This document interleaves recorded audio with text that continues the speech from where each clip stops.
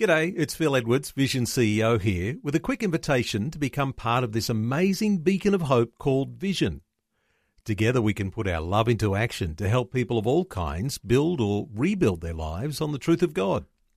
Please consider the part you can play during our upcoming Visionathon appeal, remembering that it's your support that makes Vision possible, including this podcast. Audio on demand from Vision Christian Media. Coming up on Today with Jeff Vines, we're looking back at a series called The Story, as Pastor Jeff journeys through major stories, events, and key figures of the Bible. In this episode, we're looking back at another account from the New Testament. Today with Jeff Vines. We are taking the gospel to the world. Pastor, apologist, and Bible teacher. One truth that will be delivered in love and compassion, connecting every one person to all that God has promised them. You make me want to dance and sing with every single breath I breathe. I will bring this offering. You are my wonder. You bring the wonder. Today with Jeff Vines. What makes Revelation so susceptible to wild imagination is, first of all, it's apocalyptic literature. But when you come to Revelation, you're not looking for the literal first, you're looking for the figurative. That's what Revelation means. That's what apocalyptic literature means. Hello and welcome. My name is Bill, and we've reached the final message in our epic series, The Story, a journey through the major events of the Bible. Now, Revelation could be an entire series in itself. In fact, in the near future, we'll bring you more messages from Pastor Jeff that go a little bit deeper into Revelation. But for now, here's Pastor Jeff from the book of Revelation.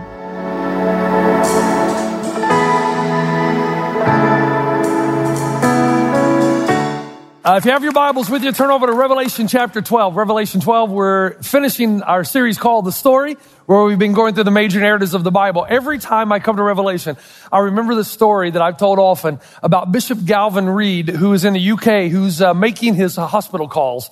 And he comes by the room of this young 12-year-old boy, and he hears the 12-year-old boy say this. He says, "God is fair." Now, Bishop Galvin Reid did not know the family nor the boy, but he knew the boy's story. And the boy's story was that he had fallen down the stairs at home, a long flight of stairs, and broken his back when he was 6 years old. And he spent the next 6 years to the age of 12, his present age, surgery after surgery after surgery, in enormous, incredible pain for a young man. And Bishop Galvin Reid heard the boys tell his mother and his father, "Look, Mom, look, Dad, God is fair." And Bishop Galvin Reid went into the hospital room and said, "Young man, you don't know me, but I just heard what you said and I know your story. Can you please explain how you believe God is fair when you've spent half your life in pain?" And the little boy looked up and said, "Why, Bishop, God has all of eternity to make it up to me." Man, that's a great story. That's what the book of Revelation is about as we come to the end of the story, which is really the beginning. Revelation is a book that unveils, it opens to us. It lets us go into the spiritual heavens and open the window and have a look in at what God is doing now in the world and what he plans on doing in the future. Now look, I've got a lot to do. I've had 2 Mountain Dews backstage, and you know what that means, coupled with the caffeine. I got a lot of cover. I'm going to be talking so fast, faster than normal. I need you to hang on, because here's the deal. Revelation is a fantastic book. There are 5 words. I can't go through every chapter in one setting. But for now, I got 35 minutes to cover the book? That's impossible. Or is it? And so listen, there are 5 words I want to give you. But as I give you those 5 words, I want to give you the key to understanding. Because the reason Revelation is so misunderstood, and by the way, I have heard some of the most far out wacky comments on a simple book in the Bible. You say, simple? Well, it's more simple than you know. For instance, G.K. Chesterton, one of my favorite authors, wrote this. He said, though John the Evangelist, he's the writer of the book of Revelation, saw many strange monsters in his vision, he saw no creature so wild as one of his own commentators. Do you get what he's saying? He said, you think John had some visions? Some of the preachers and pastors who write commentaries on Revelation, they're the wild ones. They see things he never intended to see. Now, here's the reason why. What makes Revelation so susceptible to wild imagination, and it's going to help you understand what we do today, because I'll give you one demonstration in Revelation 12, is first of all, it's apocalyptic literature.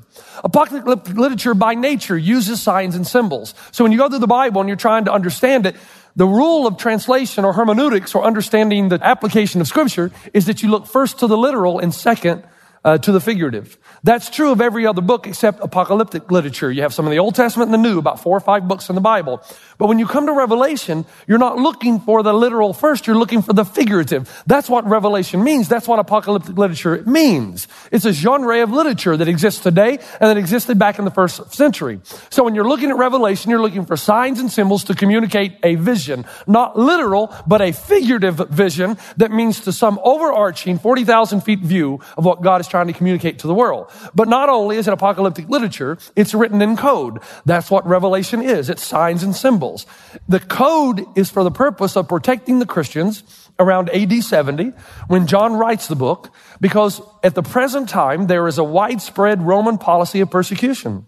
So the Romans are trying to kill all the Christians. So John wants to write these letters encouraging them, because these are people who are experiencing mourning, crying, and pain and death. So he wants to encourage them, so he writes in code so that when they receive it, they'll get it. But if a Roman persecutor would to read the passage or read the letter, they wouldn't understand what was going on, and it would protect the Christian. But not only that, is it written in code, it's written for us, but not to us. That's why Revelation gets misunderstood so often.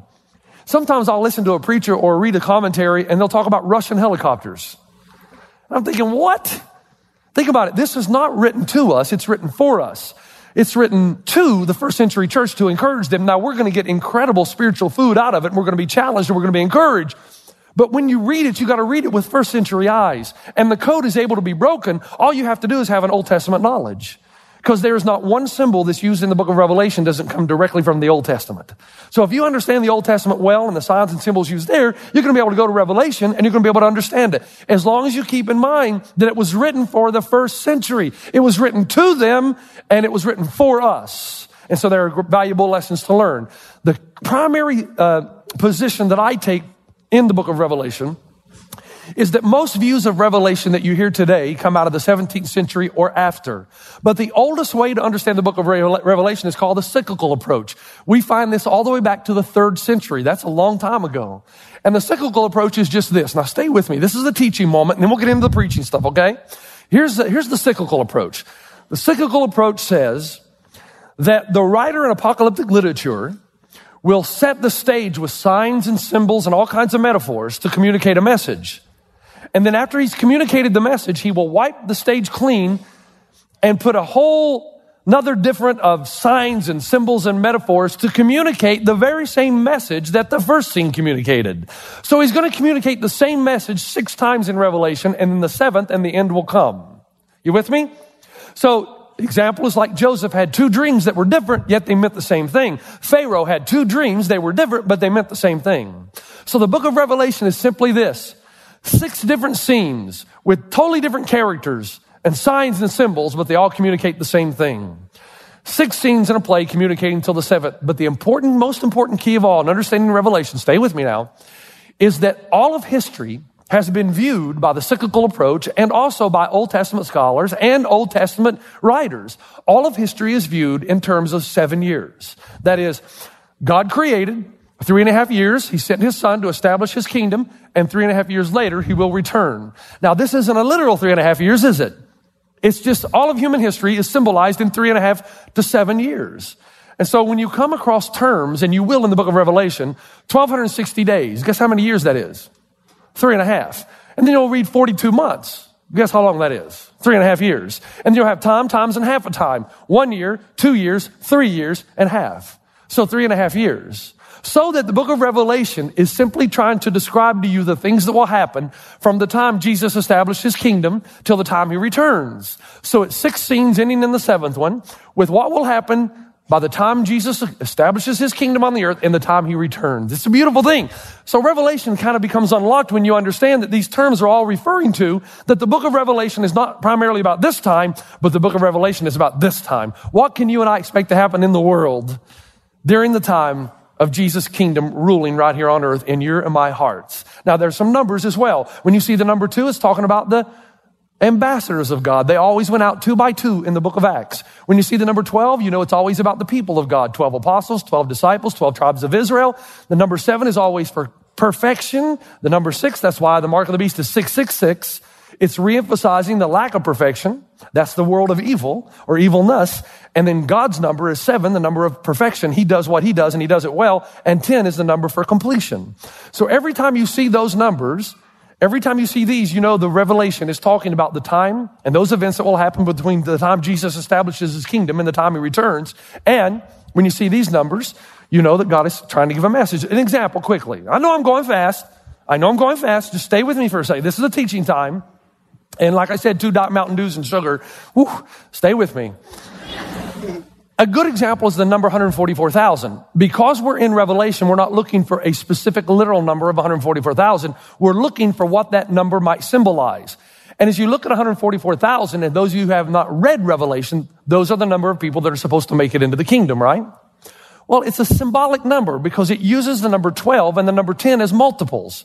144,000, you need 12s and you need 10s. So it basically is trying to tell you that all the people of God will go to heaven. It's that simple.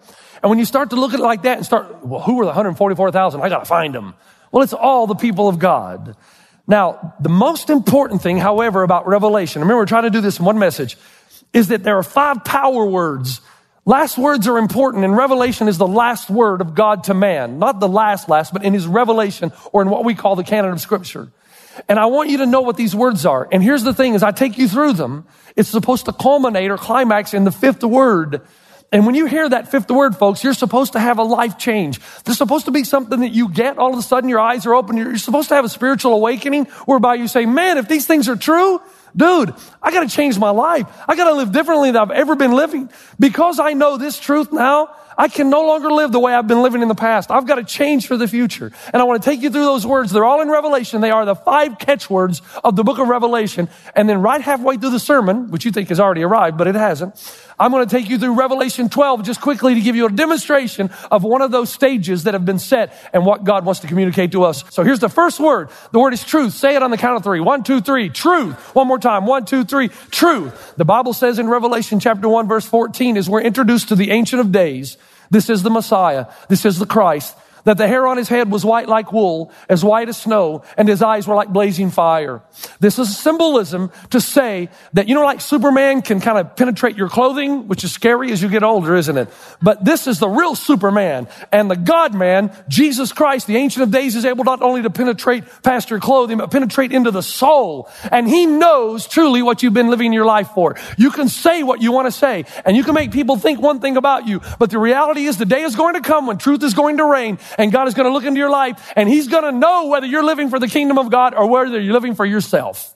You won't be able to hide it. The day will come. I used to have this friend in New Zealand when we pastored there. Her name was Susan. Susan committed what I call bibliolatry. Now, here's what bibliolatry is. It's where you know your Bible back to front. I mean, you could win a Bible Bowl contest, and you could probably win a debate with most pastors. But the problem is the words of the Bible have never made it into your life. It's all head knowledge, and there's no change, there's no power. And so one day I took Susan out. I said, Susan, we got to talk, because I noticed she loved to debate and she loved to argue Scripture. And I said, look, I know you got the Scripture in you, but it's making no difference in your life. You still have a bad temper. You still gossip. You still slander. Dude, what's going on? And I said, walk me through every day of your life. And here's what she did. She says, well, I start with a Bible study. Well, shocker, surprise there. I said, what do you do after that? Then after the Bible study, it's like everything she did was for her own self-aggrandizement. It's about having friends and frolicking and having parties and doing whatever she wanted to do to make herself feel better. And I said, look, do you not see that there's nothing in your life? We've been over every day, every week, every month, and there's nothing in your life to show me that you're investing in anything outside yourself. You know the Bible well, but if it was really changing you, you would not live for you. You would live for a purpose greater than yourself. Do you know the Bible actually says in 2 Timothy 3, it says in the last days, people will be lovers of money, lovers of themselves, having a form of godliness, but denying its power. So you can look all godly, and you can carry your Bible, and you can pray, and God's Spirit not be in you. So the ultimate question is, what are you living your life for, really? I know what you say. And I know what I say, but what are you truly living for? If I followed you around and I see the way you spend your time and your money and your talents, what would I notice? Are you building your kingdom or God's? The Bible says in Revelation that one day the truth is going to come out, and this eyes of fire in the Ancient of Days is going to look through you, and you're going to know, and God's going to know, and all of humanity is going to know what you really lived your life for. Building bigger barns, eat, drinking, and being merry, or are you living for the kingdom of God and its expansion? Is that what fires you up? Is that what makes the blood go through your veins? Does that get your heart pumping? And one day everyone will know. Say it with me. Number one, truth. Number two, justice. You ever been to Dodger Stadium? Have you ever been to Dodger Stadium when the umpires made a bad call? Yes. First time I went to Dodger Stadium, the umpire made a bad call and it cost the Dodgers a run. Man, the animosity and anger that was coming from the stadium, especially out in right field. It was like, kill the umpire. I mean, when an umpire makes a bad call and then they feel like an injustice has been done, it's not simply maim the umpire or torture the umpire. Only one thing will suffice: death. We protest unfairness and we want justice in every area of life. I was just reading another article that I'd saved that's probably 10 years ago. But it was about a man that lived right here in L.A. By the way, the article was in the L.A. Times, if you want to Google it. It's about a man by the name of Mr. Hagler. And Mr. Hagler drives a red sports car. And he was driving down the 210, coming this way, between Claremont and San Dimas. And as he's driving on the 210, he's just going with the flow of traffic. And on this particular day, it tended to be around 75 miles per hour. Now, I know none of you would ever speed in my congregation or in God's church. You would never speed. But you would keep up with the traffic, wouldn't you? If everybody's going 75, you're going 75 too. So Mr. Hagler gets pulled over by a police officer, and he explains to the police officer, look, I got a perfect driving record, and you're about to ruin it. And the police officer said, no, you're about to ruin it. He said, but wait a minute, I was just going with the flow of traffic. I was not going faster or slower than anybody else, but I feel like you've targeted me just because I have a red sports car, and I think this is unfair. And I'm begging you, just let me off with a warning. I promise you, I'm usually a safe driver. I've got a perfect driving record. I will drive safely from here on out. And the police officer would have had nothing to do with it. And he said, no, I'm sorry, I'm going to have to write you a ticket. And it's like $280 or something ridiculous 10 years ago. Now, the story goes on to say that the Mr. Hagler, who drove the red sports car, true story, 3 months later was in Colorado, and he was umpiring a softball game, and guess who came to bat? This highway trooper. And their eyes looked at each other. They immediately recognized each other. And the highway trooper kind of looked at him, the umpire, and he said, hey, how'd the thing with that ticket work out? And man, Mr. Hagler took off his umpire mask. He spat tobacco juice on the ground, looked him right in the eye and said, you better swing at everything. True story. Revenge is sweet, man. Revenge is sweet. That's why Arnold Schwarzenegger movies did so well, because he'll be back, and we want somebody to come back. Now, on a less humorous note, folks, our world is just not fair. It's not, and we know it. We know there's something wrong. This is a world where children are stolen, sold, and enslaved in the sex trade. And they're asked to perform sexual acts 20 to 40 times a day. We live in a world where human trafficking is a growing epidemic. There are more slaves on planet Earth today than there's ever been, and 5.5 million of them are children. Sri Lanka, Thailand, and Brazil are the top 3 countries in the world for child prostitution. Guess what country's number 4? The United States of America. Do you know that Orange County is the gathering place and the dispersion place of child pornography? Did you know that? And of child trafficking. So one of the most wealthy counties in the world. For much of those young children, it begins right down there. Then there are the Robert Mugabes of the world who enslave his people. There's ISIS. There's Saddam Hussein's. There's the Taliban, the Al-Qaeda's. People and organizations have little or no respect or concern for human life. The mistake most people make is this. We think that delayed justice is the same thing as no justice. But the Bible says one day justice is going to roll like a river. That every man and woman is going to stand before God and give an account for the way they've lived their lives. And these eyes of fire that penetrate into the soul is going to know the life you lived. As a matter of fact, folks, in the book of Revelation, there are 2 words translated wrath. You've got orge and thumos. These words penetrate the book of Revelation, but they're very different words. Orge is the kind of wrath that God has right now. It's a wrath that God just lets it build up. because he's patient right now, because it is not his will that any man should perish, but all should have everlasting life. So God has this incredible patience with humanity, but it's festering and it's boiling. And one day it moves from orge to thumos. Thumos is the word for an explosive volcano. One day the wrath of God is going to be suppressed long enough and it's going to come out and justice is going to roll like a river. Just because things aren't happening now doesn't mean justice isn't going to happen in the future. And the Bible says that one day truth will shine like the sun and that justice will roll like a river. And he's going to look into your life and my life. Will justice roll in our lives? Absolutely. No individual is immune. Say it with me. Number 1, trust. Number 2, justice. Number 3, and this is where it gets interesting, salvation and persecution. Salvation and persecution. The reason I put those together is because they are inextricably tied together. You can't have one without the other. Now, here's what I want to do. Take a deep breath, everybody, so I can.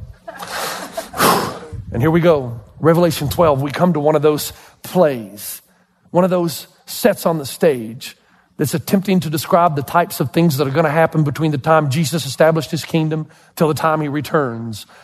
1260 days, 42 months, times and half a time. And we're introduced to this woman who is clothed with the sun and the moon is under her feet. And it's a beautiful portrait because we've got 12 stars garlanded in her head.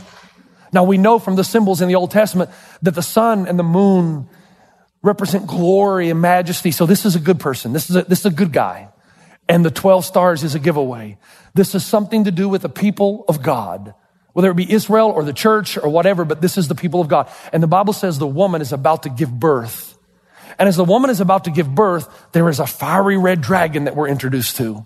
And the red represents blood and destruction. So this is a bad guy. And we're told that the dragon has 7 heads, which is authority. Anytime you see 7, you've got what? Perfection. So this is a perfect authority somewhere. Maybe not in the universe, but the Bible does say he is the prince of the power of the air, that you and I are children of God, but the whole world lies in the power or control or the sway of the evil one. So he has 7 heads of authority and he has 10 horns, which is another symbol of authority. So this guy, whoever he is, got a lot of authority and a lot of power, and he wears the diadem crown. Now, the Christians wear the Stephanos crowns, and sometimes they will wear the crown of authority, the diadem crowns. But the bad guys, they never wear Stephanos crowns. That's the crown of martyrdom for the sake of the cause of Christ. The bad guys always wear the diadem. And so we're told that this dragon, this fiery red dragon, is waiting to devour the child that the woman is going to deliver. But the Bible says it's beautiful, that this dragon is the one that took his tail and he flung 1/3 of the stars out of the heavens. And that's language right out of Isaiah chapter 12 through 14. The devil at one point was Lucifer, the morning star, and he had free will just like everybody else to reject or to go with God. And he rejected God and tried to usurp his authority. And the Bible says he took 1/3 of the ministering servants with him and he's plunged to the earth. It's that entity that tried to kill the Messiah. As the woman gives birth to the son, doesn't that sound like a good Christmas story? Well, a bad one, but it sounds like the Christmas story you know, where Herod has a policy of persecution for every 2-year-old child and younger. The Bible goes on to say that the beauty of it is, even though the serpent, even though he tries to kill and destroy the child, that God took the woman and put her out in the wilderness and protected her for how long? 1260 days. How long? The entire time between the time Jesus set up his church and the time he returns, the Bible says God will never let the gates of Hades prevail against his church. The dragon may pursue. You may lose some of the battles in your life, but you will never lose the war. And the church may have times when it looks down and out, but it will always conquer. And one day it will shine like the stars in the sky. And God will be our God and we will be his people. You've been listening to Today with Jeff Vines. Thanks for joining us. Next time, we'll bring you the rest of this message from Pastor Jeff. Now, the reason this is such a good story is because it reminds us of a couple things. That the stage has been set and the play is very simple. Salvation is here. You understand that, right? No need to fear the dragon. You're in the church. You're among the people of God. And there's power in your life. You are safe with God. You can listen to more messages like this. Just search for Today with Jeff Vines wherever you get your podcasts. You make me wanna dance and sing with every single breath I breathe. I will bring this offering. You are my wonder, you bring the wonder. Today. Today with Jeff Vines. Hey, this is Pastor Jeff, and I want to tell you I'm very excited about an upcoming series called The Trouble with Christianity. What I find is a lot of people are really interested in pursuing Christ, but there's a few things they believe, Christians believe, that they just can't get their head around. And we're going to deal with those in hopes of helping people discover the truth about Christ and Christianity. Don't miss the series. Today with Jeff Vines. For all of this message and for much more in this series, you can listen again wherever you get your podcasts. Just search for Today with Jeff Vines. Thanks for taking time to listen to this audio on demand from Vision Christian Media. To find out more about us, go to vision.org.au.